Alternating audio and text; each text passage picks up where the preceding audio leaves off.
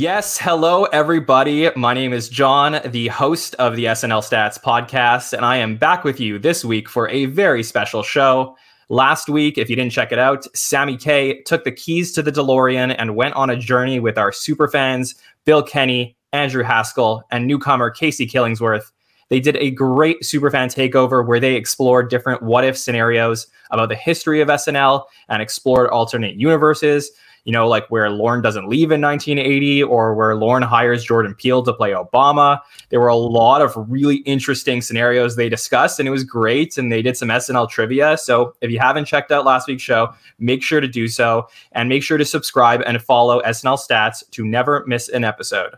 Turning to this week, the Jordan Peele playing Obama thing is actually very relevant for this show because where we are right here, a day a lot of you have been waiting for, Inauguration Day for the Biden administration in the United States. We're heading right towards it, and we were recording this a few days before the inauguration, but I thought it was a great idea for some off-season content to do a little bit of a primer about the history of SNL presidents. So before I set the podium, let me introduce my guest. He is the host of the That Week in SNL podcast and an expert in all things vintage SNL.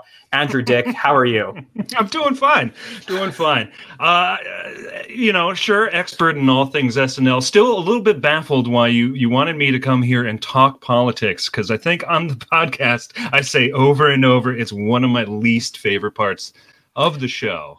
So that is exactly why I wanted you on here, to be honest with you, because that's how a lot of people feel about SNL. I remember having a conversation with somebody who was unaffiliated with our podcast, and I told him I host an SNL podcast called SNL Stats, and he was like, why do they even do politics on SNL anymore? Like, I don't understand it. Like, if I had to give advice to SNL, it would just be cut out the politics. And I was like, well, you would be cutting out really like the heart of the show, which is, in its early infancy was this counterculture, go against, say bad things about the president and do things that were,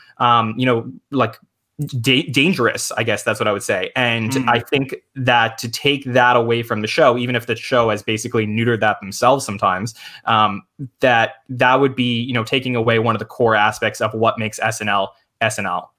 Yeah, it is fascinating because, host That Week in SNL. And I think one of the most fun things about going back to vintage SNL is just seeing what they're doing with what's happening during that week or that month or whatever. And that includes the political material. But it's always like Weekend Update and the cold opens. I mean, they're always the things that are they're a drudge to go through because either it's just lost to time on what's going on, what they're commenting on that in that specific week. You might even know the broad strokes of what is going on, but maybe specifically what happened that week, you're like, I don't remember that.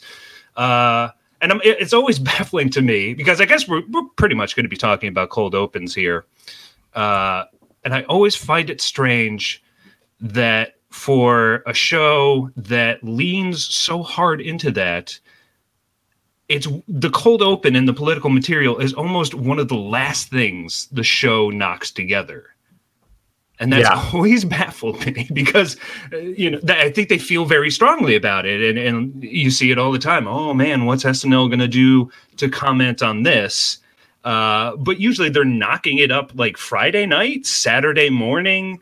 These are things that, barely make it through the night. It's mostly like the Trump stuff and from the past couple of years, the political commentary barely holds up the day afterwards in a way. Yeah, so. It's so true. And, the fact that SNL sometimes leaves that stuff for the last minute, has a lot to do with a couple things. Like one is, do they have a voice for the current president or the future president? Have they figured out what that thing is that they want to cover? And sometimes I don't think that they know what that is. It came to them much easier when, during the Jim Downey era where they had political writers who kind of had that, that was their passion. That's what they wanted to do. They wanted to cover that stuff. And I don't know that they have that as much now. And also the news cycle moves so much quicker than it did, back in the 70s and 80s, where now, things happen every single day and you have nightly talk shows that cover this stuff already. So it's not as relevant for SNL to cover. Yeah. And as you mentioned, like not having a Jim Downey or an Al Franken over the last decade or so has really just damned the show to pick people that I don't think their heart is in writing this political material. Or you got somebody like, Colin Jost and Michael Che, who are doing a political cold open and also doing Weekend Update, where I feel like a lot of times they save the best stuff for that. Yeah. Like they got to, like there's two, they got to comment on the same thing twice. And I feel like they usually just leave the better jokes for Weekend Update to begin with. So always a very tricky thing to talk about. And yeah, usually one of my least favorite parts of the show. For sure. And that's what, that's what it makes it exciting for me to see what we can get out of this episode today, because I want to explain to the audience exactly what we're going to be doing here. And I know that a lot of our listeners, especially ones that are coming to us from your podcast, are SNL experts and really know everything there is to know about the history of political impressions on SNL. But we do also have some listeners who haven't gone back to watch older episodes, may not remember everything. So all I ask is that you bear with us a little bit. We're going to talk through each administration. We're not going to be covering, like what happened in the world during the Reagan administration and stuff like that. That's for political podcasts. What we want to talk about today is, how did SNL cover the president at the time? What did they do well? What didn't they do well? Did they learn from their mistakes as they moved on? And as SNL changed, how did they cover, the different administrations? So, I just want to say it off the top. And then I also want to say, we're going to, miss details on stuff. So, don't kill us over it. We're just going to talk through things, the best that Andrew and I can. And, I encourage you, if you think of other things afterwards that we didn't get to or interesting things we didn't talk about, let us know, comment on the YouTube page, write to us on Twitter, whatever it is, whether it's Andrew or I, because, this is for fun and we're just going to see what we can do as we move towards inauguration. Yeah. Saying all that, let's start with, the beginning of Saturday Night Live. Show comes on in 1975 and, it's in a really interesting time in the world, because the main thing that's happening outside of SNL politically is, there's this whole Nixon and Watergate thing where, Nixon, gets removed from office and President Ford comes in, and really SNL is one of the first shows that, Andrew and I were talking pre-show about, this countercultural, I don't even know how to pronounce the word. How do I say that? Countercultural? Yeah, countercultural experience for all of the cast members who just want to kind of like rebel and show, that they can go against, politics, and the writers, they want to write interesting content. So we see, a couple of impressions that are really pertinent to the show in the first few years, which is Dan Aykroyd playing Richard Nixon. Which we get, we kind of get that part way into season one. If you go back into the Peter Boyle episode, we have Aykroyd who's playing Nixon, like hidden in a mask, where he's in a talk show with Jane Curtin and he's like hiding, and he's talking about, like everyone knows that it's Nixon, but he's not saying it is. I understand you have a very important message for us. Well, as everybody knows, I've had a lot of time to reflect,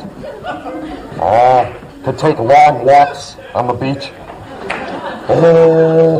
I let my hair grow longer a bit. Read some Herman Hesse. And then there's this very famous Nixon sketch in the Madeline Kahn episode later in season one, where you go into the final days of Nixon's administration. Oh right, yes, yeah, that one I do remember. You, Kennedy, you always looked so good. They're gonna find out about you someday, though. Oh, yes. Yes, having sex with women, the president, within these very walls. That never happened when Dick Nixon was in the White House.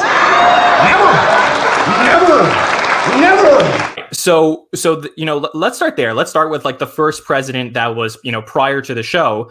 How did you think, that SNL tackled this? Because this was really, Watergate was the talk as SNL kind of came onto the air, and there was this president who was kind of seen as a little bit of an evil guy, and then they put Dan Aykroyd in this position to cover him. Well, you bring it up and we're off to a rousing start, because I'd kind of forgotten about that, to be honest. I definitely remember the one from the Madeline Kahn. And I think it helps. I mean, from the beginning, you do have Al Franken in the building and you have Michael O'Donoghue, and they're just ready to rip everyone a new one. So I think that helps from the get-go, to just scathing satire on this dude. And, for SNL and television, I'm sure this is the first time anybody has been this nasty to the president, at least televised. Like, I'm sure in the National Lampoon book, magazine, you'd probably get a lot of that. But to have it right there, NBC, one of your three main channels, to just be that scathing, it's ballsy. Yeah, and you can't really talk about how they cover Nixon without talking about how they covered Ford, because they're simultaneously playing these impressions. You have Chevy Chase playing Gerald Ford, you have Dan Aykroyd playing Richard Nixon, and they do really different things with these two impressions. Like the Nixon one is like, the take on it is basically, and this is basically the feeling of the country at the time, is that Nixon did a bad thing, and they kind of go into his mindset in the different sketches about what really happened on the tapes and what really happened in the final days, and you see what's happening in Nixon's head. And then they take this other turn with Ford, where Chevy comes in, and it's really in the fourth episode of the show where Chevy comes in for the first time, the Candace Bergen episode. And the first thing you see is, Chevy like banging his head on the podium and playing him like an absolute oaf. I do have two major announcements to make. Whoop, uh-oh. No problem. Okay. My first announcement is one I think you've all been waiting for. Oh, no problem. No, okay. No problem. Sorry. And that's their take, and it's very clear. It's almost jarring to me, Andrew, when you watch these impressions of Ford and Nixon back then, because it's so obvious to the audience what the take is on these two presidents. It's that Ford is dumb and falls everywhere and is an oaf, and Nixon is like this evil man. But we don't get those same things like now. We don't see what SNL's take is on the presidents, but it's so obvious back then. Yeah, true. I mean, my biggest thing with with the Trump stuff was that it was so muddled, coming from the character is sometimes aware, not aware, just coming from all angles.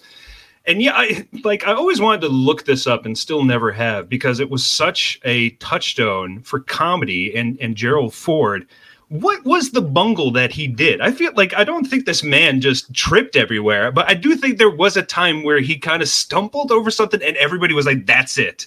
We're taking that, and that is you. Yeah, and that's what I think that SNL did so brilliantly. And I would say, I don't think that there was anything. I think that it just really was maybe he did bumble, maybe he mumbled his words once, maybe he almost fell somewhere, and they just took it and ran with it. And it's so interesting, and you'll see this later when we talk about, George H.W. Bush or George Bush. But this is, one of the impressions that SNL basically shapes the country's mindset on what this person is actually like when they're not necessarily that person. Like Gerald Ford, if you go back and watch his speeches, was not somebody who just randomly fell off the podium, but everybody, was waiting for that moment in real life when you see Chevy do it 16 times between, 1975 and then comes back and does it until 85. Well, it's interesting because the whole Ford thing is just, it's not even an impression. It's just an extension of what they were doing with Chevy at that time anyway. Because we were slowly building up the idea that the show will open with Chevy doing a pratfall. So, I mean, again, somewhere Ford must have tripped over his own shoes or something. And SNL was like, that's it, Chevy, that's how you're going to open up the show this time. With your pratfall, you're going to be Ford doing it. And it's not an impression. It's just vaudevillian physical gags. And not even really much of a satire on the president. It's just goofy humor. Even when they get to the debate sketch, it's more just him bumbling, falling over, pouring a pitcher of water and then drinking from the pitcher, setting the pitcher. The pitcher falls off and then he falls over. It's just all physical gags. So it's always interesting to see that was their first true take on the sitting president, and it almost has nothing to do with the man and his politics. Yeah, let me give you this hot take, and maybe it's not a hot take, so I apologize, but let me know what you think about this take. I think that if SNL, and they didn't do this for the first 3 shows. Like I said, the first real political impression that you get afford is in episode number 4 of season 1. But if they don't cover the president, if they go no politics, season 1, I don't think the show is still around. I think that, covering Nixon, covering Ford, covering Carter like they did in the first 5 years, I think that gave the show enough attention and it was interesting enough that it stood out above anything else on television. And it was like, oh, now I can't wait to see what SNL is going to do about this. And I don't think that, the show continues eventually. I know that we have this, we're going to talk about it, but we have the situation where the producers of the show change, and it's been talked about a million times what happens between 80 and 85 where they don't want to cover politics. But really, like when I'm talking about the essence of the show, I wonder if they just decided, hey, this is going to be a full-on variety show. We're not going to cover the president because we don't want to do that. If the show is even still alive today. Right. Well, that is an interesting thought.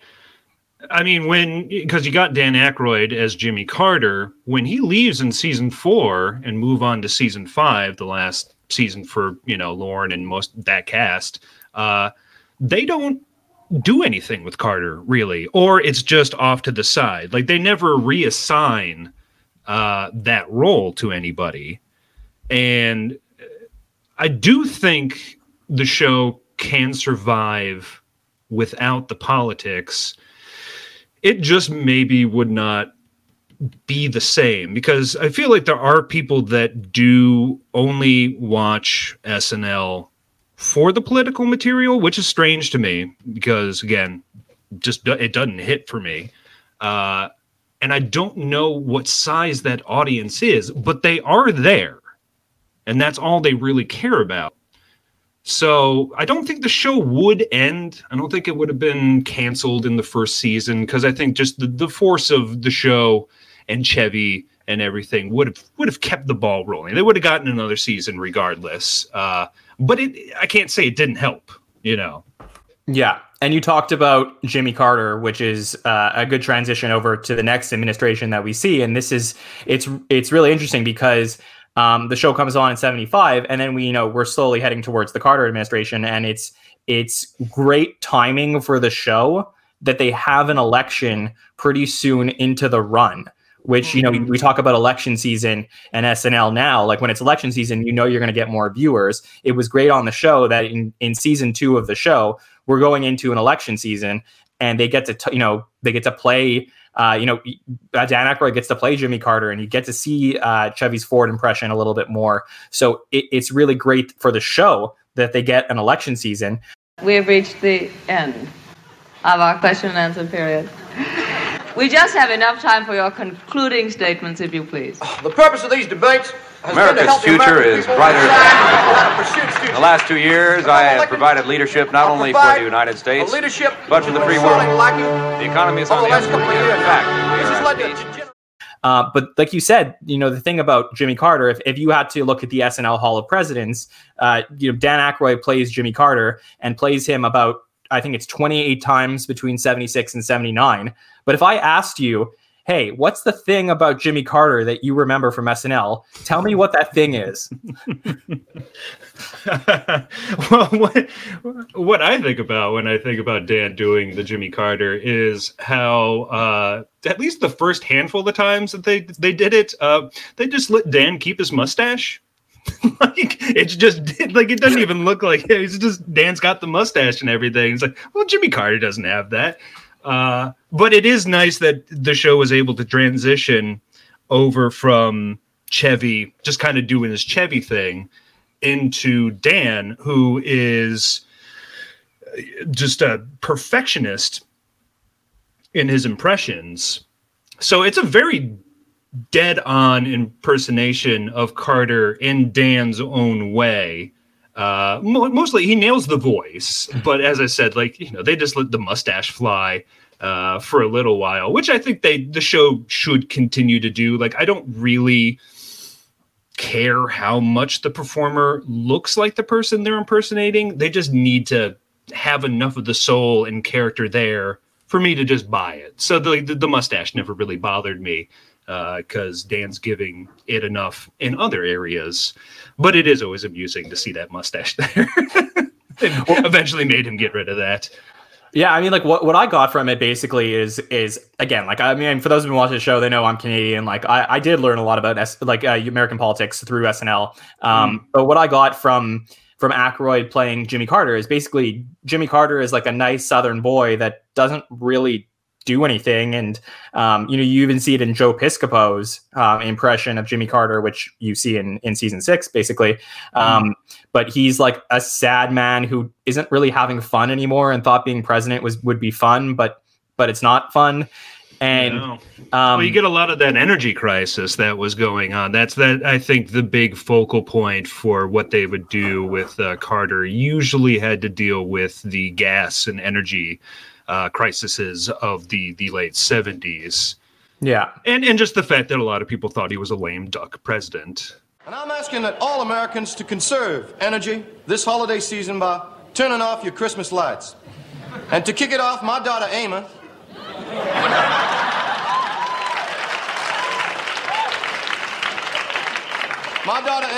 will officially unlight the White House Christmas tree that we lit on Wednesday. And make this comparison to me, because it's something that you brought up, which was that, Aykroyd is so good at his impressions. Like, we see it in the Bob Dole impression, like, eventually, like, he's so good at impersonating people. I almost wonder if, like, Aykroyd's Jimmy Carter is, like, kind of like Farrow's Obama, in terms of, like, it's just, like, so, like, spot on in terms of, like, the voice and everything like that it's almost hard to laugh at, because it's like there's just nothing, like, it's like Chevy's Ford was so extreme that it's almost like when you see Aykroyd's Carter for the next few years, it's not as funny because it's not as ridiculous.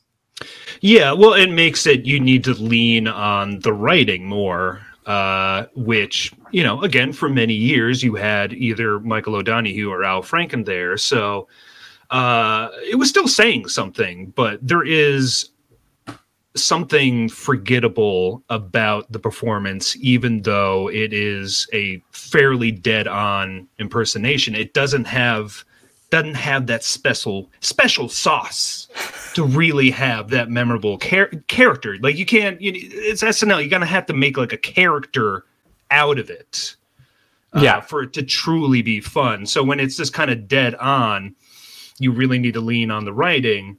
And for, like, Farrow playing Obama, nobody really had anything to say, so it just kind of sits there, even though it's very solid. Yeah, I'm with you. And also, like, I think it's a sign of, the lasting effect of one of these presidential impressions is the fact that Aykroyd plays Jimmy Carter until 1979, and I know he doesn't come back to the show for a long time, but even as of this recording, Jimmy Carter is still with us. And, Aykroyd hasn't played Jimmy Carter since 1979.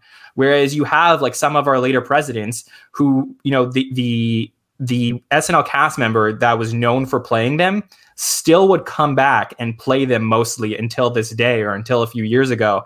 And we don't have that in the Jimmy Carter administration. So I think that's probably a sign that the Aykroyd's impression for people in the 70s who loved SNL, Dan Aykroyd was Jimmy Carter. But for younger people, if you said who played Jimmy Carter on SNL, I don't know that people would think about Dan Aykroyd. Yeah, and I just don't think Dan had that passion for that impersonation. Like, you had Dana come back multiple times as Bush, and I think he really enjoyed doing that character. I don't think the political stuff was ever anything Dan was hugely thrilled about. I think he, more wanted to focus on the weird Dan Aykroyd stuff. So yeah, and even more so, you had Gerald Ford appear on SNL in the first season, mostly, due to the fact that Chevy's playing Ford, and then you have, George H.W. Bush appear on SNL with Dana Carvey. When Dana Carvey comes back to host, there's George H.W. Bush right there, but you never, like, have that thing with Jimmy Carter. So I guess, like, we'll move on from there, but I just don't think, if we're talking about the standout for the first few seasons, I'm always going to think about, how they covered Nixon because of what was happening right at the start of SNL, and how they covered Ford because that was such an integral impression to the beginnings of the show. But the Carter stuff never really hit the way that I think SNL would have loved it to. Yeah. So, and that's why I'm kind of saying is it doesn't always need it, because those are hugely popular seasons, and the Carter thing wasn't really carrying it. Yeah. So let's talk about Reagan, which to me is fascinating. Like I said, you could do a whole podcast on just how SNL covered Reagan, which is really that they didn't. And there are a ton of people. If you're watching the YouTube video, I'm going to put it at the bottom of the screen. There are a ton of people who played Ronald Reagan on SNL. And I know if you go back to the Hall of Presidents for SNL, they have Phil Hartman playing Reagan, because he did play him for the last few years of Reagan's administration. But the way that they covered Reagan, was never fully fulfilled because of all the changes in the show during Reagan's administration, at least for the first few years, when you get to the Dumanian and the Ebersol stuff, because they didn't really want to cover politics at the time. And unfortunately, I think that had an effect on the show. I wouldn't say that so much, because, you did have Charlie Rocket doing Reagan, in season 6, the Dumanian season. They did do it a handful of times. There's 13 episodes or 12 episodes that she produced, and I would say half of them probably have Reagan in there somehow. Maybe not always Charlie playing Reagan. It's scathing. It is angry. Early 80s SNL is impressively salty and angry. And so maybe, it's not going to be Reagan, but, sketches about the moral majority, stuff like that. Really what kind of holds it back. And I will defend Charlie Rocket on the show. He has his place, but his place was never Reagan. It's one of the worst impersonations the show's ever had, sadly. He just never found it. Hello, I'm speaking to you tonight about the state of our nation's economy. I regret to say that it's in the worst shape since the Great Depression. It's a complex problem, so I'm going to explain it to you very simply, just like they explained it to me. But I wouldn't say that they completely shied away from it. In fact, I think they went too hard in the paint and kind of turned people off, because it was just like, whoa, you watch some of that. It's like, whoa, hold off, guys. Like you get just super quick cold opens, and it's just like you get pounded for a minute, and then the show begins. You're like, Jesus Christ. Oh my God. Yeah, they really go like with the Piscopo stuff. Like, look, the Charlie Rocket stuff. That season season 6 is a blur to me. I really should go back and rewatch it, but just because of like how quick things fall through, it is a little bit of a blur. So I'll take your word for it. But with the Piscopo stuff, when Piscopo is covering Reagan in the Ebersol era, they really just basically are saying like Reagan has no idea what he's talking about, and he's kind of an old man, which I think is still interesting. I need a nap, Chuck. You just had a nap about 20 minutes ago, sir, before you came down here to exercise. Is it that long? I'd better lie down. I tell you what, you finish up my exercises, and I'll lie down here and take a rest, Yes, Mr. President. Pleasant dreams, Mr. President. But it's just, if I guess to put a bow on the Reagan stuff, it's really, that Robin Williams episode in season 12, where they do that really famous cold open where they give Reagan an earpiece, and he goes up and he's doing the cold open, and there's like interference on his earpiece, and he starts talking about police signals and sports games and stuff like that. That's the first time that for me as a younger SNL viewer that I'm watching, and I'm like, oh, this is really funny. Like, this is a great take on Reagan, a guy who has no idea what he's talking about, no idea what he's doing. And you have basically like Kevin Nealon in the background telling him what to say. I'm glad you asked that, because this is one that I'm ready for, because, whoa, Kareem goes on the inside, passes to Magic, swish, that's 2 points, bingo! Mr. President, we're going to try different frequencies, and until then, you may have to wing it. Well, you may have to wing it. Right. Yeah, and those are always fun. I think they did a couple of those Kevin Nealon in the earpiece cold opens, which are always fun. I do like what they did with Piscopo as Reagan, because most of those were just voiceovers, and it was a POV shot of him at the desk. and people would come up and talk to him. And I think there's one time where they do an effect where, you know, the camera gets up and he's looking into a mirror and you see Piscopo in nightmare makeup as Reagan. And it's, you can see why they only chose to do it once, because it's like, no, get it away. And that's, I wish they would have done that for a lot of the Trump stuff, is to, you know, not have it out there out front, but to obscure it in a way, I think helped the show run at it in a different way. Maybe focus on other parts of the administration and how they all connect.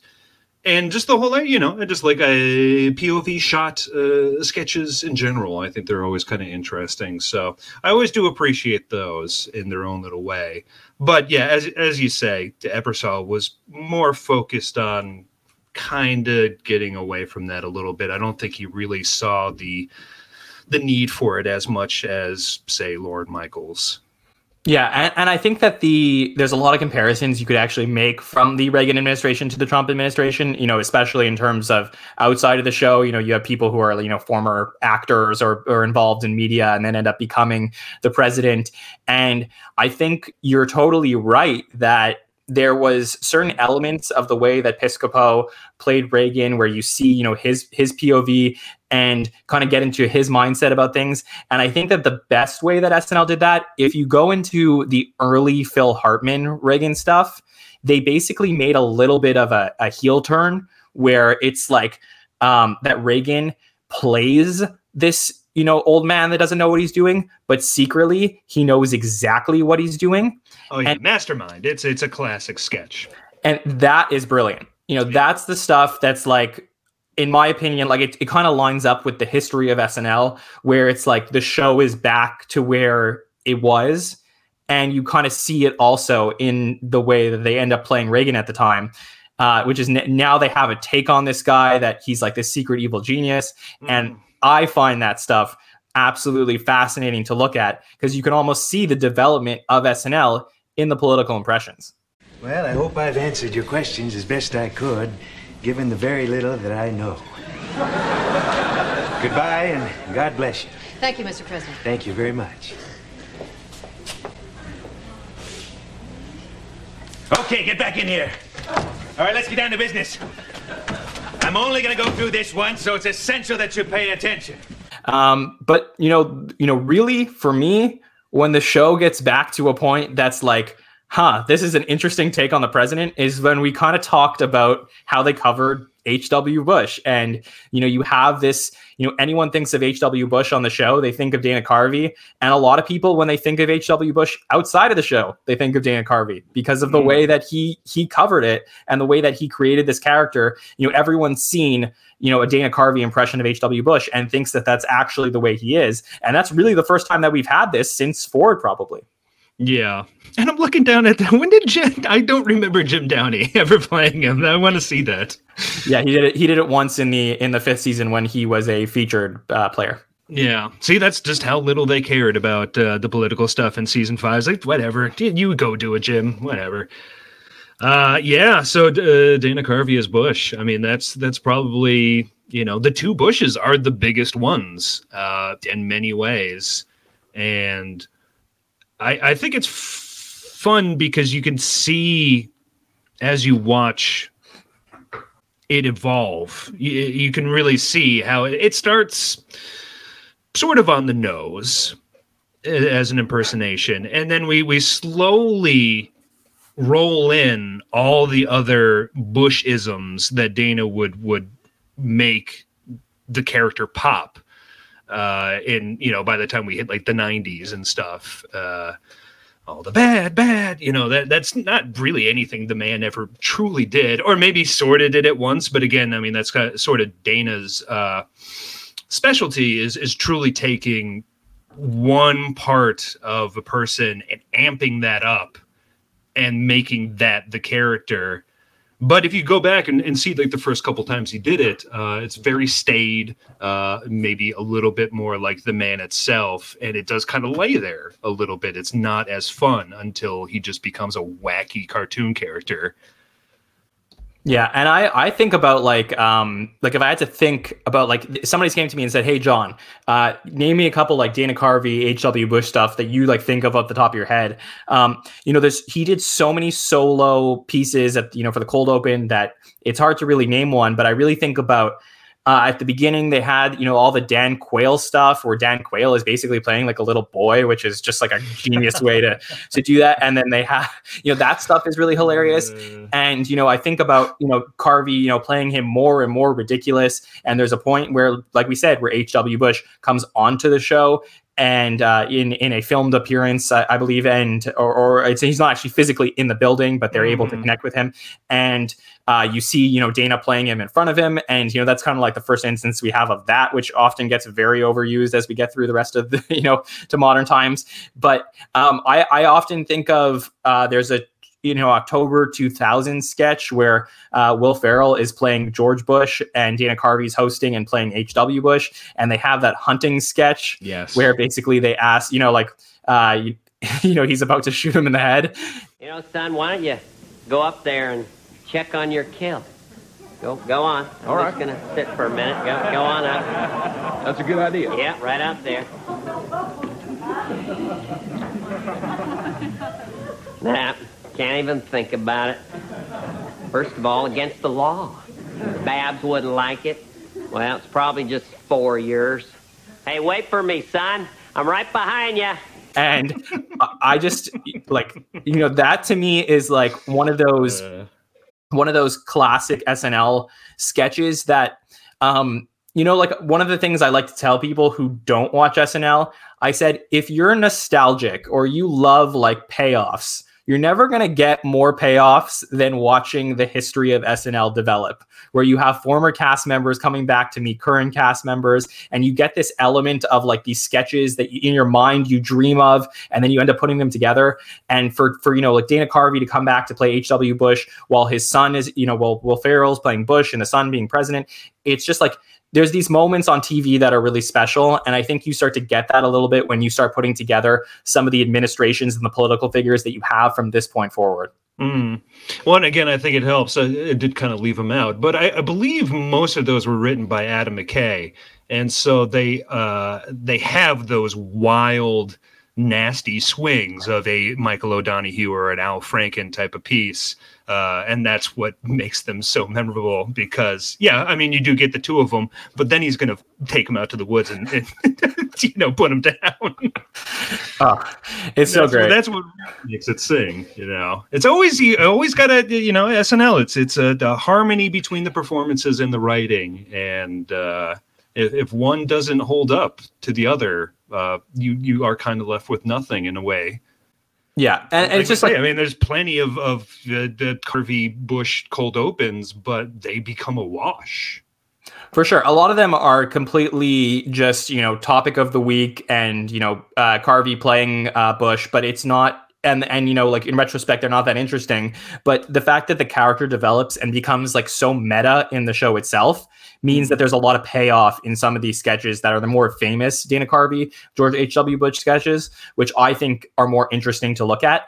And I think there's no president that does that better than, the Clinton administration, where you have like Phil Hartman, playing the first part of the Clinton stuff, and then Daryl Hammond playing Clinton 91 times afterwards, where there's so much there to dig through. But there's some real gold in the Clinton stuff. And, look, if you haven't gone back and you haven't watched, 90s SNL or whatever, go back, season 18, episode 8, the Tom Arnold Show. Go watch the McDonald's sketch where Phil Hartman, walks into McDonald's playing Bill Clinton. And you have, I think it's Kevin Nealon who's playing Secret Service and turns to him and says like, I don't think your wife's going to like this. And he says, well, there's a lot of things we're not going to tell my wife or tell the first lady. And all right, boys, let's stop in here for a second. I'm a little parched from the jog. Sir, we've only been jogging for 3 blocks. Besides, Mrs. Clinton asked us not to let you into any more fast food places. Well, I just want to mingle with the American people, talk with some real folks, maybe get a Diet Coke or something. All right, fine. But please, don't tell Mrs. Clinton. Jim, let me tell you something. There's going to be a whole bunch of things we don't tell Mrs. Clinton. Fast food is the least of our worries, okay, buddy? It's, this is before all the Lewinsky stuff and, before all this stuff happens in real life, but it's just it's such a classic, precursor to what we're about to see for, the next 10 years of the show, that I just think there's just so much gold to mine here in the Clinton impressions. Yeah, and I mean, the whole infidelity stuff was already there from the beginning, when he was running for president. That's why you get jokes like that. And it is kind of weird to go back to the earlier stuff before the whole Lewinsky trial and all that, because they do kind of focus on him being like a food monster, which I think is a strange way to run at the president. But that does seem to, specifically in that McDonald's sketch, he's going around talking to everybody and like, oh, can I have some of your fries? And that's kind of the comedic heft of it, which always struck me as a little odd. But, it's Phil Hartman. He carries it every single time. So can't get too mad at it. Yeah. Here's an interesting, we talked like what if scenarios in the previous podcast, our superfans did, but, Daryl Hammond, like I said, plays Clinton 91 times between 1995 and 2019. If Phil Hartman is still with us, do you think he ever plays Bill Clinton on the show again? Interesting. Yeah, I would say probably because, right before Phil had passed, he had hosted the show twice after he left. So I'm sure, yeah, he most definitely would have been a person they brought back multiple times. Hard to say if they would always give him the Clinton thing, because I think Hammond hit the ground running pretty hard with the whole Clinton role, to the fact where I think a lot of people did forget that Hartman did play Clinton a handful of times beforehand. I think Daryl kind of really took that as his own and played him 91 times. My God, it's crazy, wild. Yeah, I believe it's the most times anyone's ever played anyone on the show. It's really crazy. But look, there's so many things that happen across the Clinton administration. Obviously, we're not going to cover the Hillary stuff because she was not elected. But there's just so much play off the different people who played Hillary over the years, whether it's, the Jan Hooks stuff or the Amy Poehler stuff. There's just so much to mine there. And, we could do, like I said, a whole podcast on the Clinton impression. But I just think it is such an excellent impression, both by Hartman and by Hammond, that there's a lot of stuff that I encourage you to go back to check out. But let's talk a little bit, George W. Bush, which we covered when we talked about, his father. And, this is a really interesting impression for modern times, because you have, the clear and obvious, kind of like the Chevy Chase thing with Ford, and kind of like the Dana Carvey thing with HW, where you have a very clear take on what George W. Bush is with Will Ferrell when he starts playing him in 99. It's just that Bush is dumb. And that's it, and it's funny because Will Ferrell is hilarious and everybody loves Will.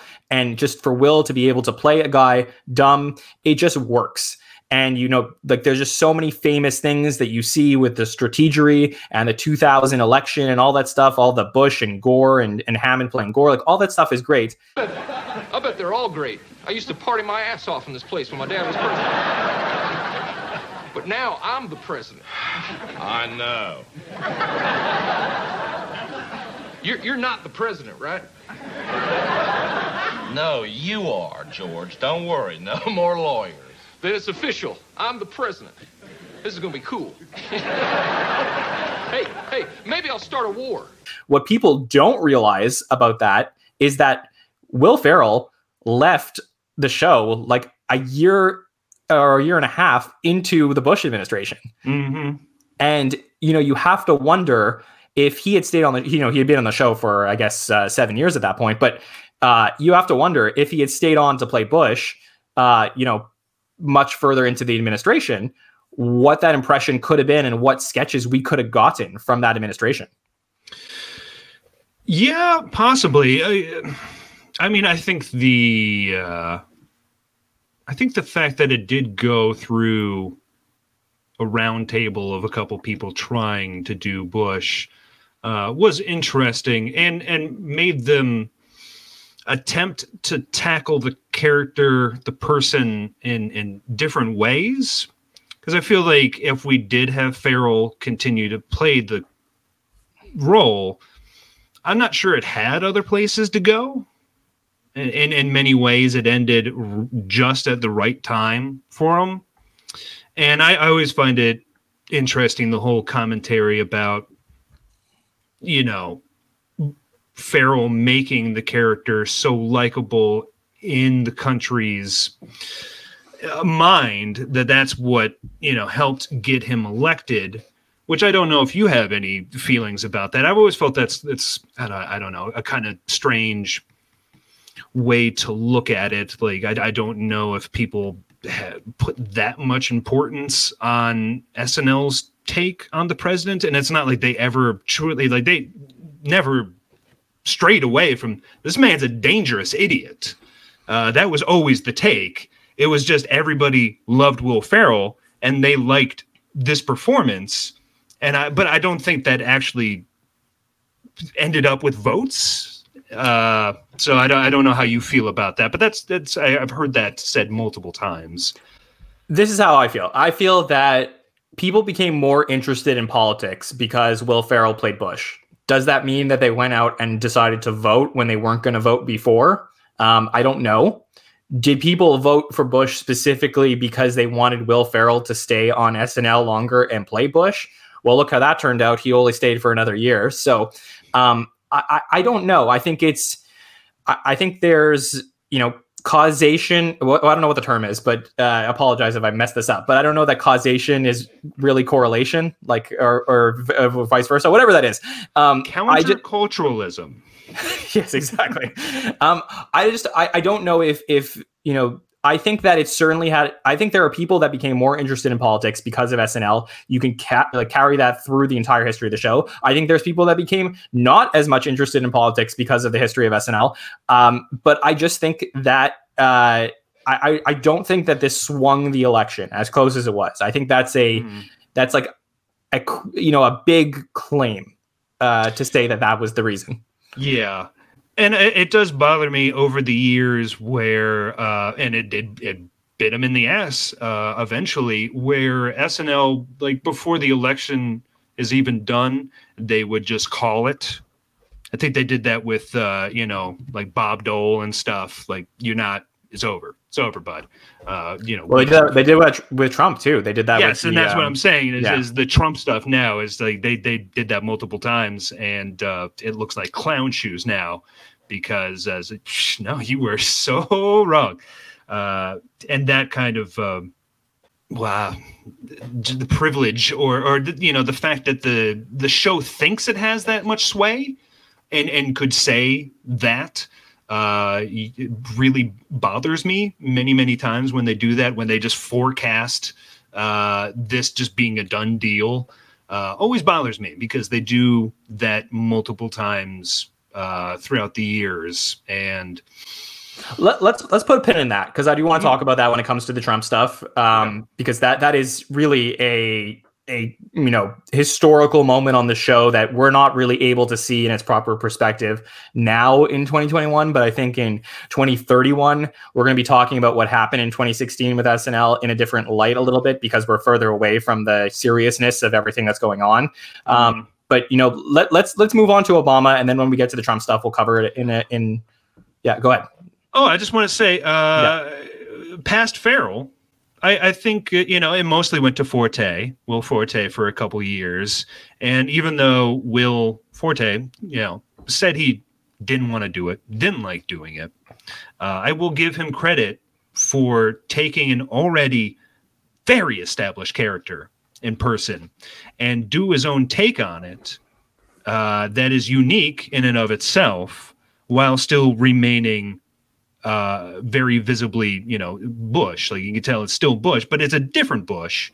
And I always give him props for really doing that, having a different run at it.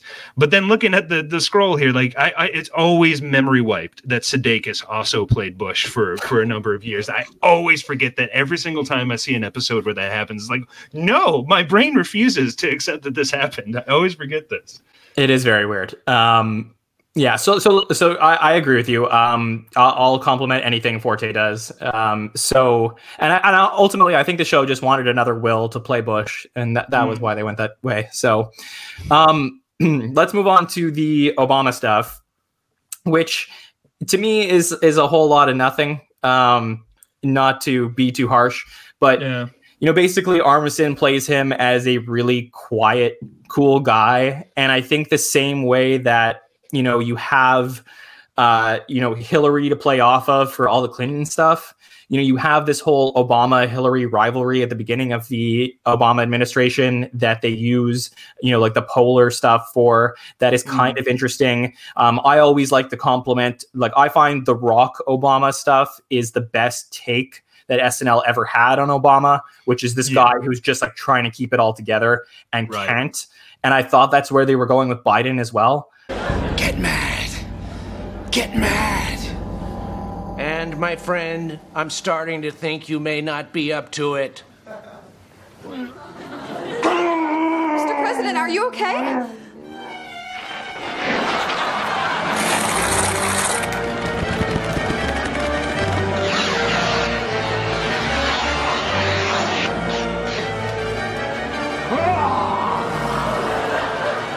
Oh, my God, what happened? What happened was you made Barack Obama angry.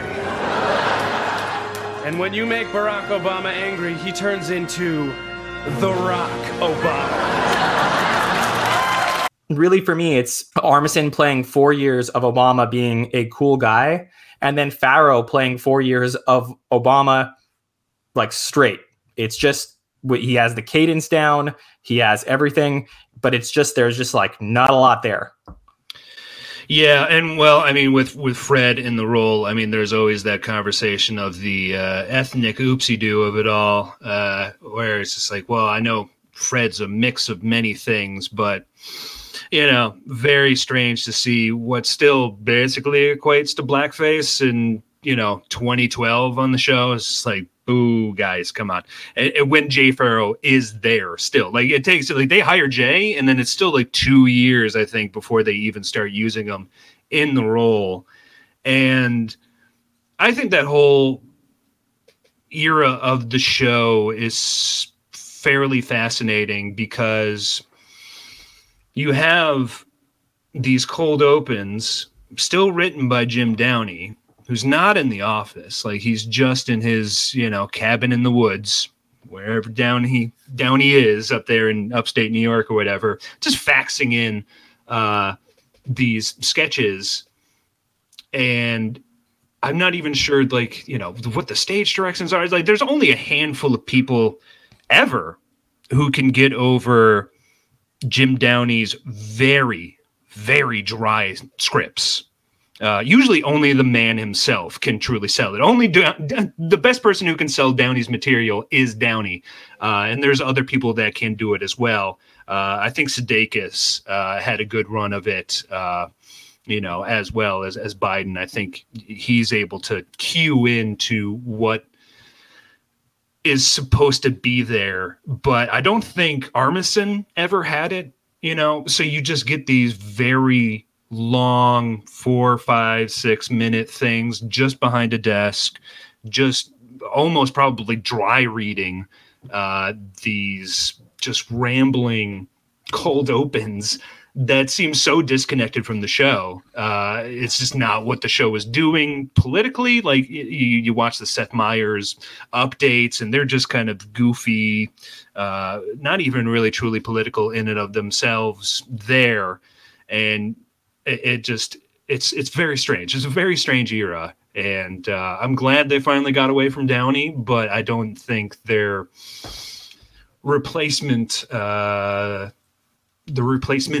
really truly worked out either. The show is really at a loss for somebody with a good way to make political satire in a sketch context.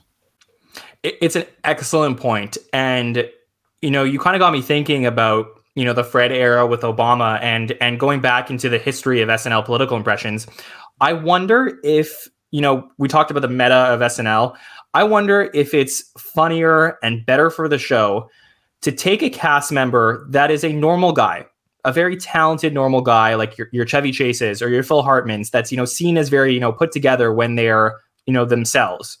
And then they play ridiculous. Let them play, Ford as being, bumbling and falling, and let them play Clinton as, this guy who's, hungry and going to cheat on his wife and all this stuff. But then when you take a Fred Armisen, who is weird, he is just like a weird dude, and to play him straight, I don't think that's funny. Like, I think that's where they went wrong. Is like, it's so much better to go the opposite way. Is like take the normal person and play them ridiculous instead of taking the ridiculous person and playing them normal. Oh, and it's so bizarre. You watch Armisen in his first year or so, like he's got it, and then he reaches a point where he's like he doesn't really have it, and then he finds it. He finds the character, and then it seems like he just kind of gives up. Like by the end, he's not even. It doesn't even seem like he's trying to do the voice or the cadence anymore. Like it just seems like he's just like I gotta do this, I guess. And you never really want that. I mean, you at least want some level of passion behind the performance from the performer.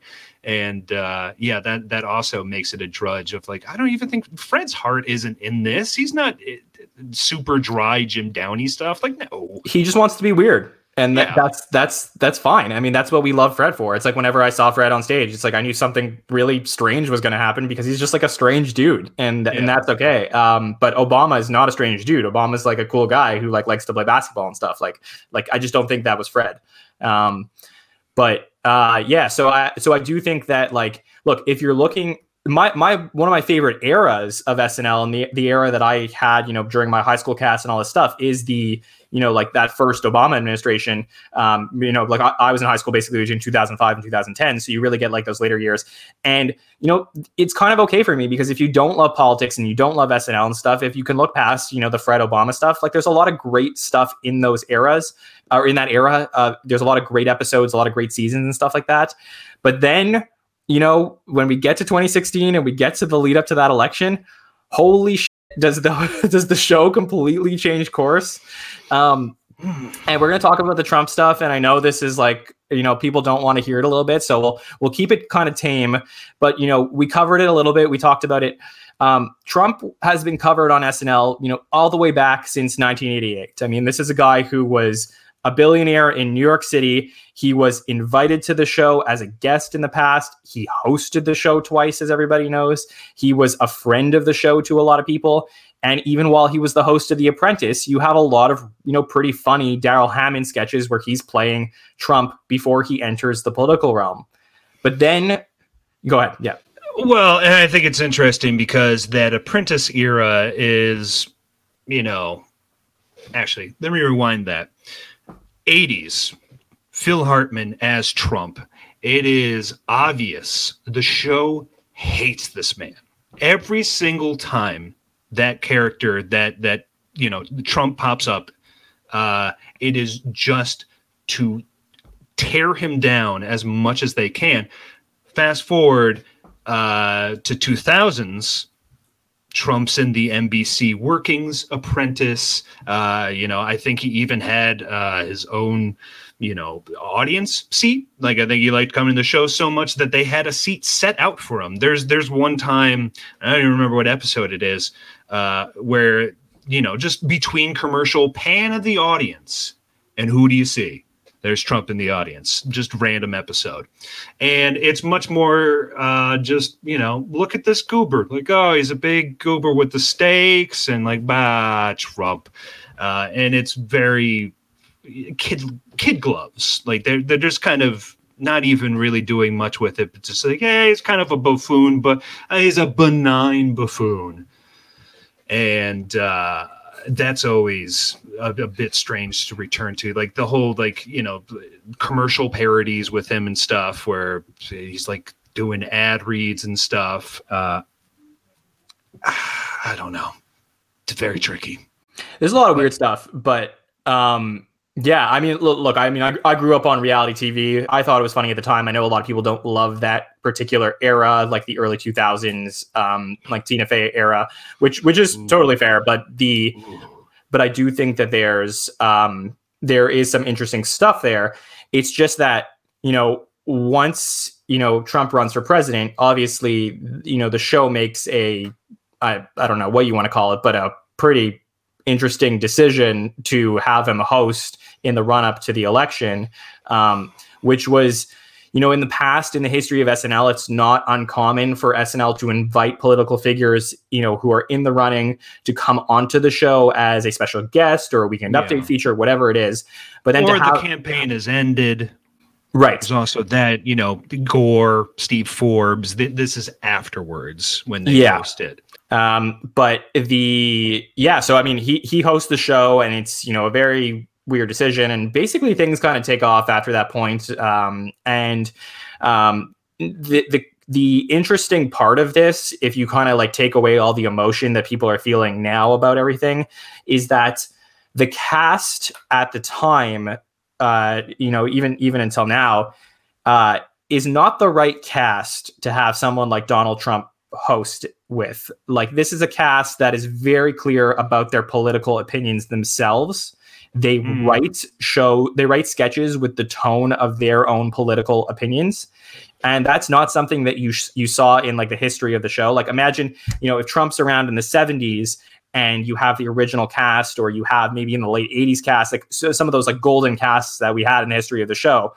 I don't know if there's as much animosity from the cast towards that decision and towards, what's happening in the country. And I see what we have over the last few years is just like an ultimate like conflict of interest in the show as to how to handle what's happening. Yeah, and I think, in previous eras, you could be sort of not terribly into politics, not really stake your claim as much. And that's fine, and you could work together and be okay, because politics were not as in your face on a daily basis, where all of a sudden now it has to become your personality. Now you are defined by this. And I think it helps in previous years where, again, you have like a Jim Downey who's just sort of pure anarchy. I guess, a lot of people said, he's Republican or whatever, libertarian. I think Jim just hated everyone. So you really saw the show just take swipes at whoever Jim was pissed off at that week. People like Franken probably have a more clear through line of their feelings throughout the years. You can go back to a season 1 Franken sketch and go, yeah, this guy's viewpoints have never changed. And I feel that the show more staking its claim as a more democratic leaning show is fine. I don't think you need to shy away from how you lean. I mean, I don't think anybody ever really confused the show as, leaning Republican for large amounts of it, even though they didn't go as hard. But you do need to attack both sides, which I feel the show has not done as much over the last couple of years, and that's more of its failing is not hitting both sides as much anymore. And I think that also annoys people, the both sidesing of it. But I think you do need to do that, because I think there's clowns on every side and satire to be made all the time, and just not about Trump. It doesn't have to be just about Trump or this line of thinking.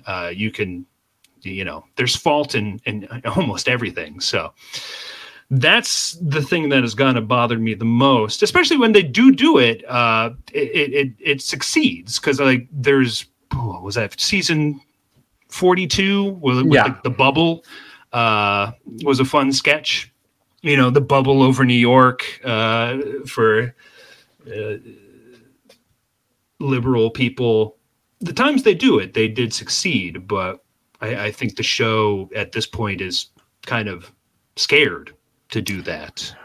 Well, here's the thing. It's that, look, in 2016, Lorne and the producers or whoever it is decides we're going to bring in Alec to play Trump. And, no matter how you slice it, no matter how long Saturday Night Live goes on for, if it goes to season 50 or 100, whatever it is, whenever SNL ends, the decision to bring Alec Baldwin on to play Trump is going to be a big decision in the history of the show, because it's basically the stepping stone to what we've seen in the last 4 years, which is celebrity friends coming in to play political impressions. Because what happened is, whether you believe it or not, those first few shows that Alec is playing Trump, they're hitting home runs. Even if you disagree with the nature of the politics or whatever it is, the show, the articles and the general culture around SNL is back.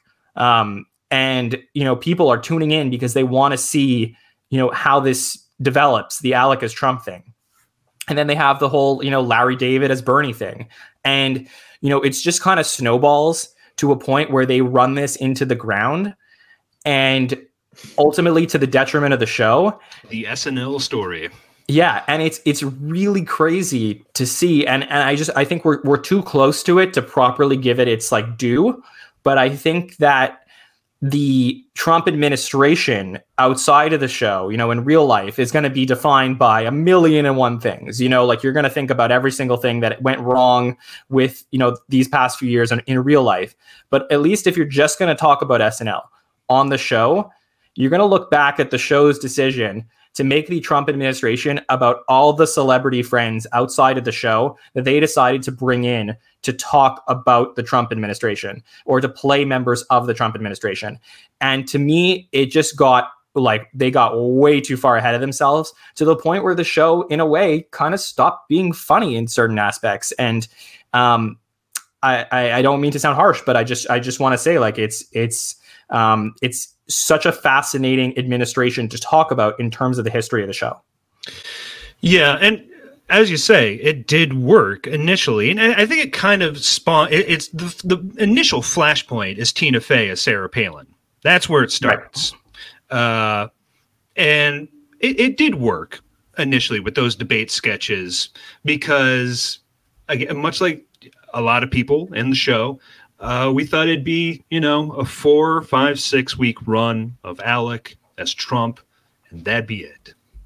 We had our fun. And I always thought that it was going to bite him in the ass. The decision to stick with Alec for all 4 years, because every single summer, Alec's like, I hate doing this. I don't want to do it. Please don't let me do this. Season premiere, Alec is Trump. And it's like, what? And then we start throwing in other stuff like De Niro and this, that, and the other. Kate as I lost track of how many people Kate played in the administration, and sort of dragged her down too, because she was one of my favorite performers on the show. And then the legacy now for the last 4 years was just a wash of old white dudes that I don't care to remember, and just cameos and people not really cut out for live performing, like De Niro. Writers whose heart's just not in it. There's no concept behind it most of the time. They sing a song. I don't know. And it's almost wild. It's crazy that there was as much celebration as there was seeing Alex Moffat come out as Biden for 30 seconds. Because just the simple idea of, oh, look, a cast member playing, our president. What fun. How did we that was our inauguration. The inauguration happened when Moffat came out to play Biden. Yes, but how did nobody even get to this point where that's a cause of celebration? That's how broken the show was for so many years, that we had to celebrate a cast member who was so obviously built to play Biden is now playing him. We should have been doing this at least 2 years before. Right. And I felt like that was the moment where everyone like opened up their windows and were like, can we go outside? Like it was like this euphoric moment that was like so exciting for the show. But it's like to me, you're so right in terms of the development of this, where they're bringing in all these cameos and all this stuff. And it did work for a while. Like Melissa McCarthy as Sean Spicer, those were super fun too. It's just it got to a point where that was the only idea they had. And again, the story of SNL is taking a good idea and then just grinding it into fine dust. And then everybody hates it. And the show is now forced, by gunpoint to change. Like, please change. It's happened so many times. I don't know why they couldn't foresee it coming. Because I think, after the first initial year, I don't think anybody was super hyped to see more Baldwin as Trump. And maybe nobody in the cast wanted to do it as well. There's also always that, discussing Forte not wanting to play Bush.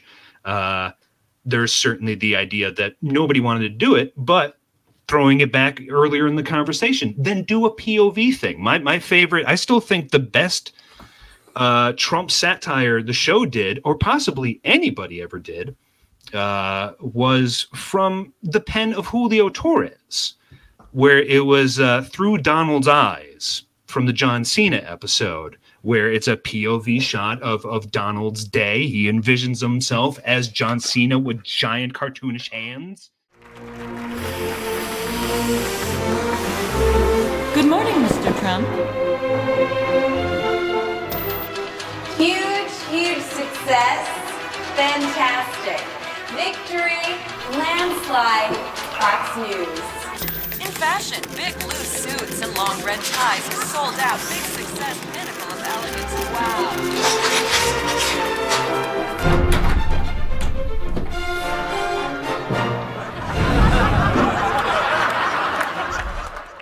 And it's short, sweet, to the point. It's like, that was it. Like, you're done. You've said all you needed to say. There's almost nothing more to say about the man. That there was so much other things happening that just baffling decisions. Yeah, look, I think the right call in retrospect was to give it back to Daryl. I think Daryl played Trump, for a while. I think that probably was the right decision. But you forget, in like season 41, after Taryn, they did throw it back to Daryl for a while, and it looks like he was about to go to sleep during half of those cold opens. Like, I think that's another reason why they took it away from Daryl, is because, like, no. Or you're playing a guy from 2000, like, you're still stuck in your 2000s performance, and also, like, dude, we need some energy here.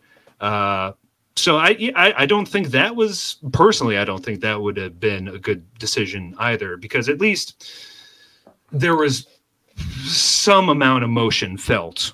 See, or Baldwin do it for sure. And you know what? I'll take that back. It's not that I think that Hammond should have played Trump. I just think if there was going to be someone to do it, I think of the Hammond impression as the right impression for the show. But what they should have done was, we talked about at the beginning of the podcast, we talked about Chevy and how they played Ford, and the things that they've done over the years. I think the right thing to do was very clear at the beginning of this administration that Trump was staying up to watch SNL to see what SNL was going to talk about him. And I think that the best thing that they could have done, especially given the temperament of the cast, is to not have anybody play Trump. Yeah. And you could have had literally like a standee or a stick figure of Trump in a sketch, and that would have pissed him off so much. Like, you could have just done something. The fact that the guy had no lines or something, like, you could have just found a way. I'm not a comedy writer, but all I'm just saying is that I just think that there was like almost something that they could have done at the time, which was like, we did it with Baldwin. We have the celebrity thing. It was really great. There was some funny stuff with Melissa as Spicer, and there were some like really good things that they did. But then at a certain point, it's like, it's almost funnier if they just don't do Trump anymore, because everybody knows that Trump wants it so badly to be done on SNL every single Saturday night. And I think that there was something there. Yeah, I mean, I think I was definitely one of those people as well. Of just, you got to run at it a different way. Like this, we can't do this for 4 years or 3 more years or whatever. They had to hit reset on it fairly quickly, and they never did. It was just keep on chugging along with this, I guess. And it, it's hard to say if it helped the show because, I mean, like that episode he hosted got big ratings, and like season 40 you had like the Bill Hader episode, which was like I think still the lowest rated episode the show's ever gotten. Season 41 you bring in the Trump, and then by season 42 they're doing the best ratings they've done in the multiple decades. So the gambit worked, which is infuriating to me because it was but it worked. And then they just kind of dropped the ball because nobody had a good idea. They had to keep on doing it every week, and nobody had a good idea for it. And I think it got a lot of people hate watching the show, focusing on that specific part of the show. Again, bringing back the people that just watch it for the politics. You had those people now in the conversation. It's like, well, guys, I mean, there's like, 50 other minutes of content there that you could be watching that is, hit or miss, but they're still doing a lot of solid stuff. And I think it just became too much of the conversation around the show and started it off on such a drudge for viewers. Like at a certain point, like this year, I just had to stop caring, like stop even giving a shit about the cold opens because I know I'm not going to like it. And I just kind of have to patiently sit for up to 16 minutes before the show officially starts for me. And I can't think that it didn't help the show. Really, you got more people hate watching it. You got that commentary coming in. It's dragging people down. And yet, they're still forced to do it because I think that's just Lorne's. You got to do it. People want to see us say something about this. It's like we have nothing to say. It's like I find something to say. Yeah, and I you brought up a really interesting point, which will lead us into our discussion about the Biden thing as we move forward. Is that you mentioned, this kind of started, this whole celebrity thing started with bringing back Tina Fey to play Sarah Palin in 2008. And to me, I get that and I understand that argument. But, Tina had left the show, 2 years prior or a year and a half earlier. She's still, part of the family. And I know that Alec is, the person who's hosted the show the most. But there is something to me a little bit different about bringing back a cast member from the previous cast or the cast before that to come and play a character. Like when they brought back Jan Hooks to play Hillary Clinton after she left the show, like I don't have problems with stuff like this. It's not like, oh, you have to give it to somebody in the current cast, which is why I don't have a problem if they would have gone back to Sudeikis for Biden. I just think that there's a certain meta-ness around the show that I felt like the Trump impression, that was like more of a Daryl Hannah thing in my mind. And then it became a Baldwin thing and it really went off course. And with Biden, for me, it was like, now you're bringing in Jim Carrey at the beginning of the year and you gave it to Woody Harrelson and John Mulaney last year. And it was like really heading down the wrong course. Like, it's like, oh my God, are we doing this whole thing all over again? Ugh. And so for me, the show had two options. It was go back to Sudeikis or give it to Moffat. And the Sudeikis thing, for whatever reason, maybe it's personal obligations, whatever. But to me, the show made the best choice it could have made. And I've said this over the last few weeks. I'm praying that in a couple of weeks when the show starts, we get that Moffat impression again of Biden, because I think that, like I said, the show was like skiing down the hill, like went right through the woods, like hit itself on a bunch of trees. And now it's like finally got itself back on like the right part of the course. So yeah, and every single time, like it's already, the Jim Carrey Biden thing is already memory hold for me. Every single time people bring it up, I was like, oh my God, I can't believe that just happened. especially since, as I just said, my brain would just shut off when it happened. And to think that we had that time with Woody Harrelson or Mulaney or Jim Carrey when it could have been Moffat already working on this character, getting through those initial first early sketches, figuring out the character. Now we've had like 30 seconds of them, and we're going to be coming back, and it's going to be right after the inauguration, and it's like all eyes on this performance now. And so that's so rough for the man, because we've had all this time. We could have been working on it, getting it going, leaning into finding out all the right beats to hit that Moffat can hit with this. And now it's going to be, now they got to work it out on the fly. And, that's rough. Yeah. And this is what I'll say. I know a lot of crazy stuff has already happened at the start of 2021. There's a lot of things going on in the world, and people have the right to be upset. What's been happening? And people have the right to be upset. We're not talking politics here, but what I would say is, like, look, there's going to be a big change in the world. That's why we're doing this podcast. There's going to be a big change in a few days. It changes the way decisions are made. And the hope is that 2021 is going to be a good year as we move forward and it becomes more positive for people. And I think that's where the show is too. I think that the show is ready to, move on from the last few years and to do some really fun things. I'm so interested to see where this Moffat Biden impression is going to go. And I guess that's, kind of where I want to close the end of our discussion on, is like, based on all the impressions we've spoken about, from Nixon and Ford all the way to Clinton and the Bushes and everything like that, how are we going to go about this Moffat Biden impression? If you're running the show or you're a writer and you're working with him, is it that, Moffat's going to have to find his own take on Joe Biden and then become, that version of Biden like we've seen in previous presidents? Or is it one of those things where he becomes a little bit of a background character like we saw in the Obama administration, and the show just goes back to being, a funny show that doesn't necessarily have to be about politics all the time? So if you had a choice and a little bit of an effect on the show, where would you recommend that they go? I mean, it all depends on how this year shakes out, but certainly I would love for them to, especially after the last 4 years, let's let the politics take a back seat. Let's just get back to being funny again. Like, just hell, let's see a cold open that has nothing to do with politics.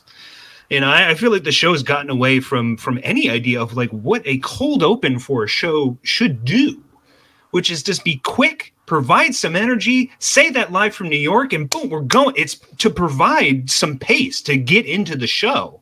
And that's like more than anything. That's why those like 16-minute cold opens, pissed me off so much. Is like, this is so far from what this part of the show, in theory, should be doing.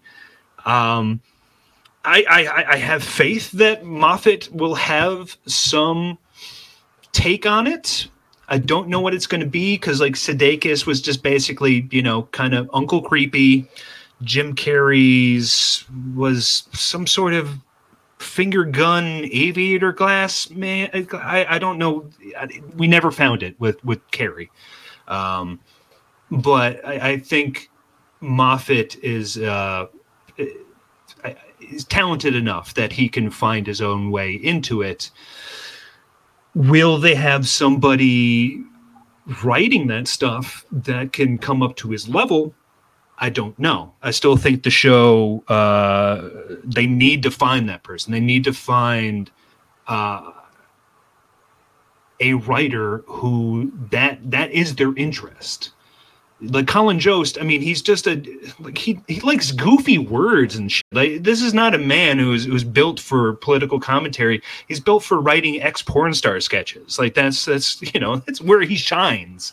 So the show needs to find that. It is very, very important that they need to do it, and it's very baffling to me that they haven't, because again, the show puts such importance on that, but also just throws in people unwilling to do it, unprepared to do it, not enough time, all this, and says, go. But it's one of the most important parts of the show. So find somebody whose passion is this, and we will be in a better place.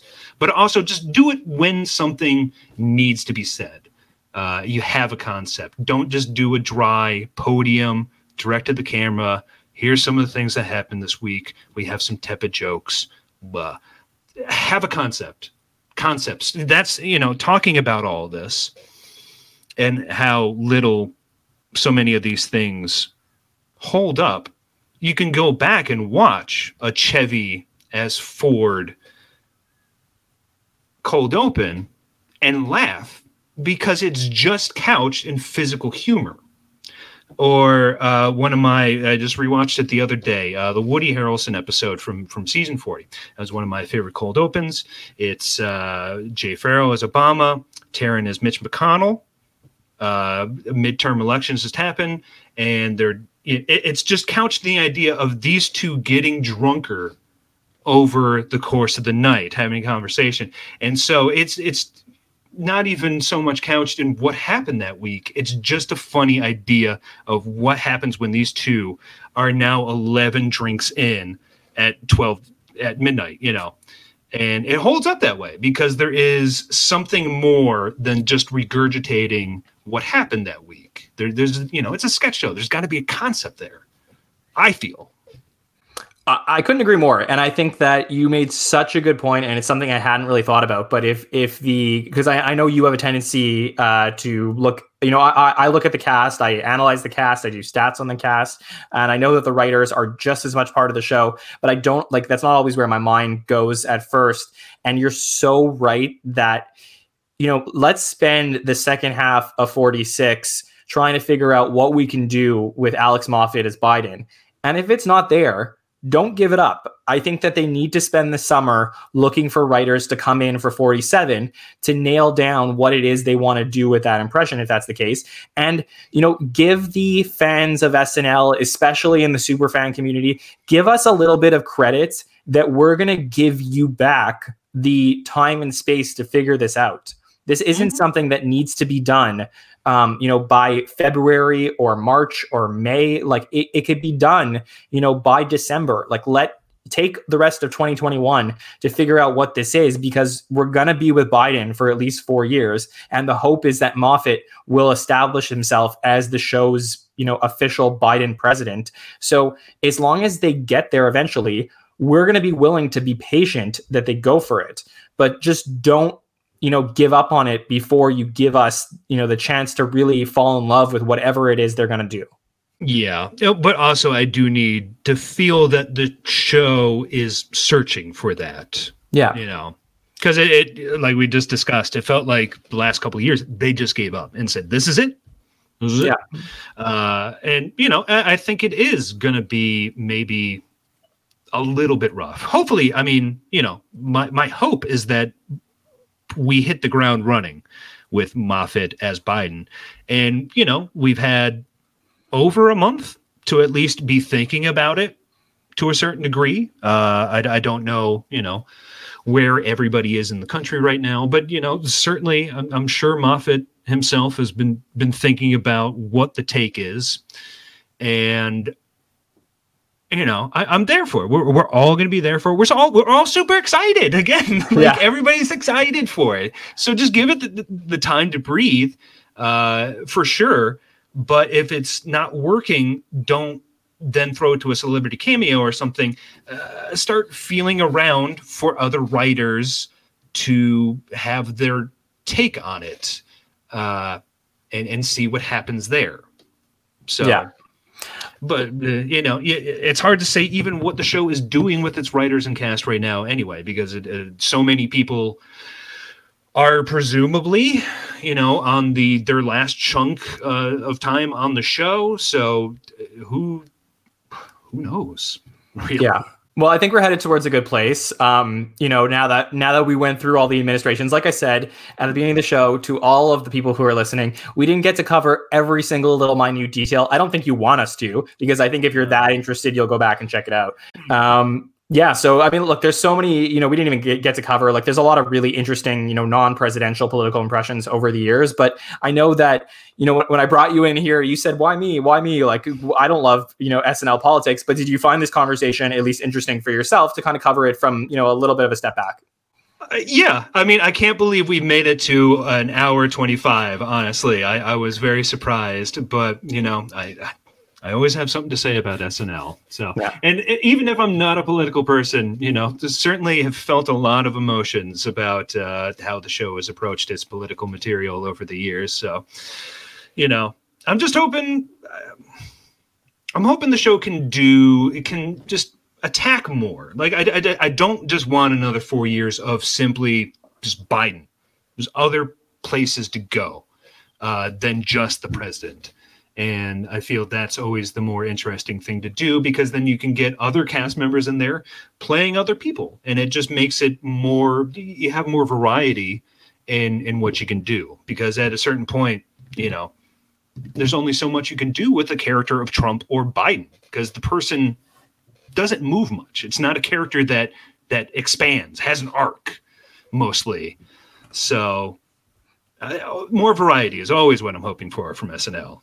For sure. And also, like, with the new administration, this is the opportunity to take your rookies and your sophomores, like, take your Chloe Finemans, take your Dismukes, like, take your Bowen Yangs, like, take all these new people and find places for them to play characters in the administration. If you have takes on them, these are the types of people. Like, don't just give them to, the Cecilys and the Kates and, like, everybody who's on their way out. Like, give it to the people who are coming in that are going to be with the show for years to come, and that we can grow with these characters. And I think that, we're always, like, saying, like, oh yeah, what do we remember from the first or second season of X or Y? It's because you give these younger cast members these opportunities.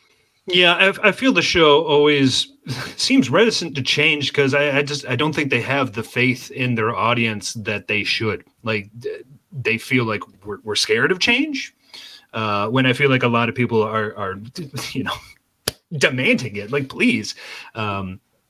So, I hope they just realize that we're all along for the ride. And as salty as I can be about this show, I'm always there every week, always hoping to have fun. And I'm not going to stop. So you just, keep on trying. Keep on trying. Don't just land at one thing and go, that's it. 4 years of this, fine. Just keep on going. I'm sure people have ideas. These are comedy writers. They're going to do it. Speaking of being there every week, what are you up to on That Week in SNL right now? We got more episodes coming up. Speaking of salty, we talked about the Charles Barkley episode from season 37 just recently. That turned out to be a surprisingly salty episode. Don't know what happened there. Coming up this week, we were actually able to get Arthur Meyer, who was a writer and sketch coordinator for Jimmy Fallon for a number of years. And we have him on. We're talking about the Elliot Gould episode from season 1, which is, I think, kind of where the show finally coalesces into, what is recognizably SNL. And it's a fun episode. Just finished editing it, coming out this Friday. So, yeah. Okay. Well, thank you so much for joining us. Like I said, last week, if you haven't checked out our show for a Superfan Takeover and you're like, well, I don't know, do I really want to participate in these fun game shows? I would rather just listen to the roundtables. I mean, that's cool. You don't have to. But if you decide you want to go back and listen, they're really fun. These guys that we have on the show, they're experts in SNL. They love talking about things. And they just, they come up with interesting concepts. And like I had mentioned, they went back in time. They talked about, alternate universes and things that could have happened in the history of the show. They played some trivia. So it's a really fun show. A couple of weeks back, we did a by the numbers show. So if you're really interested in the stats aspect of what we do, our stats guru, Mike Murray, he does incredible work to calculate who's actually doing well on the show and who's who's not. We actually played a game where we gave you like a daily fantasy budget, and we said, here's $25, pick your cast members, and it was based on his rankings, and it was just a really fun show. So if you want to check out those two, that would be great. We have something fun coming up next week, and then we're back with our regular roundtables coming up in 2 weeks for the shows that we are going to be getting. I assume SNL will be announcing the episodes very soon, along with the hosts. So you guys are going to get to see that. And if you haven't seen it already, depending on when this is coming out. And thank you so much for joining us. Please make sure to subscribe to SNL Stats on YouTube, as well as follow us on Twitter or Instagram to never miss a show. Thank you all. We will see you next time. And for everyone who is either following the inauguration or attending it or coming nearby, I don't know what the situation is down there, but whatever it is, please stay safe. Please stay healthy. I know the world is a little bit crazy, but we hope that everything is going to be okay. Thank you, everybody. Have a good one. Have a great week ahead.